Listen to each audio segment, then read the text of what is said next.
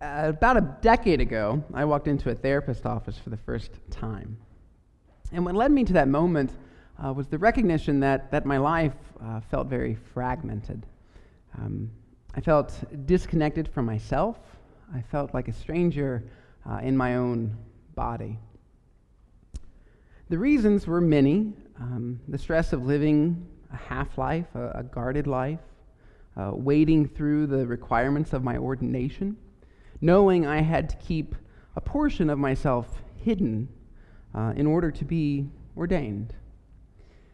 I was also in a relationship at the time, and somehow I was the villain in the relationship due to my personal boundaries, which didn't feel right to me. However, it was the part offered to me, so I accepted it to my detriment. At that time in my life, I recognized that I was lost and confused about who I was and who I wanted to be. Have you ever felt disconnected in your own life? As though you were a stranger in your own skin? Living a life that you did not recognize? The day that I walked in to Evelyn's office for the first time, I was, for all intents and purposes, a man with an unclean spirit, similar to the man in today's gospel lesson. And I believe that unclean spirit is a reality that all of us know throughout our lifetime. Those times in life when we betray our own integrity, when we are confused and lost about who we are and who we want to be. When we look at our life and we don't recognize ourselves or like what we see. Or maybe we want our life to be different. We want to live a less difficult life for self and for others.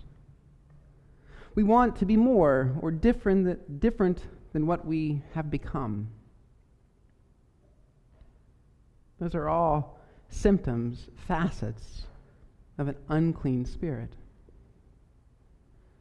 By unclean, to clarify, I don't mean that we are bad or defective human beings. I just mean that we've turned against ourselves. We've turned away from the truth about who we really are.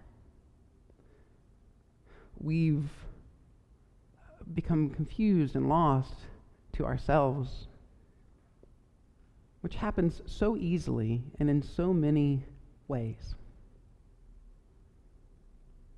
And it happens to us not only individually, but it happens communally, which seems to be what much of the dysfunction in our world is today. We are living lost to ourselves.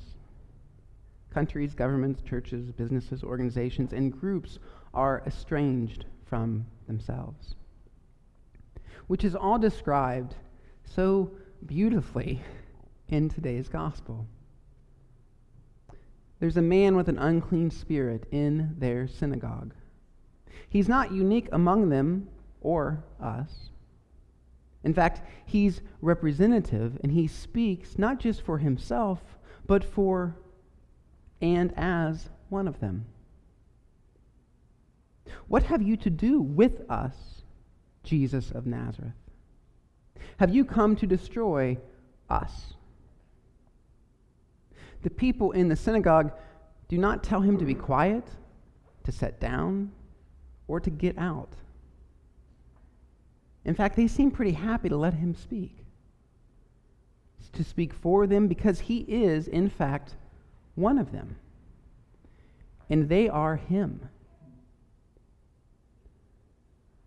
He's become so familiar and accepted in their lives and community, and so much a part of who they are, that they neither react to, nor are they affected by him. Surprisingly, the man with the unclean spirit, He's not the unusual or strange thing about that day. Who is? Jesus. Jesus is the one that astounds them and seems so different from what they've seen or heard before. How's that possible? It's possible because they're lost to themselves. And the good news Jesus offers seems strange and unusual. What is this, they ask? A new teaching with authority? I wonder if that happens to us too. I wonder if sometimes we become so lost to ourselves and disconnected from the good news that it sounds strange and outrageous to us. You want me to love my enemies? I can't do that. Don't you know what they've done? I should forgive how many times? Isn't 7 more than enough? Those who live by the sword will die by the sword. Jesus. Don't you understand that might makes right? And peace is gained by superior firepower? The kingdom is within. No. That's not how it works here. What about my accounts, my successes, and my reputation? Proving myself and all the things I've worked so hard to get. I build the kingdom. I think the more that we look at our life and world, the stranger the good news sounds. And I've come to realize that's more a statement about having an unclean spirit than it is about the gospel of Christ. In those times of life when we are disconnected from self, we need someone, a different voice, to call us back to ourselves. We need a new recognition of the ways in which our life has become disconnected. And that's what Jesus is doing in the synagogue. He is calling them back to themselves. The first thing they want to know is what Jesus has to do with them. He's the stranger. Have you come to destroy us? And I think the answer is yes. Absolutely, positively, yes. He has come to destroy everything that is not truly us. He has come to destroy the false voices in our lives. He has come to destroy the powers that diminish and deny the fullness of life and human dignity. He has come to destroy our false identities, and there are many. You'll notice, however, that he does not exclude or reject the man with the unclean spirit. He clarifies for him that the unclean spirit is not his truest spirit. And in doing so, Jesus calls the man back to himself. And in that moment of self-recognition, that the man with the unclean spirit also recognizes Jesus. I know who you are, he says, the Holy One of God. That's something for us to hold on to. Because even in the midst of our self-estrangement and lostness, there is still something within us that knows and can recognize the Holy One. And I believe the reason that we can do so is because the Holy One has never left us. The Holy One is within us. The Holy One is us. Maybe the recognition of who Jesus calls us back to be is what saves our life. Maybe that's the antidote to the ways in which we have become disconnected from ourselves. recognizing the truth and the untruth about our lives, the beauty of our life as well as the disfigurements of our life, the places that are whole and the places that are broken. And we've all got them. As much as we may want to deny or run from those things, the recognition of those things is also the place of healing and wholeness. A place from which new life is born. A place that gives rise to new hope. It is a place in which we can catch a glimpse of our truest and best self.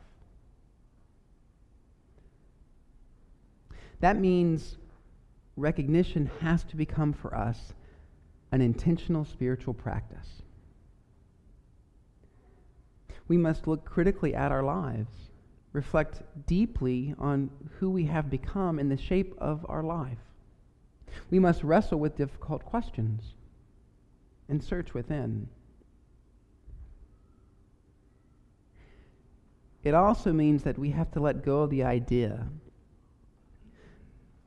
that the one with an unclean spirit is someone apart from and outside of our lives.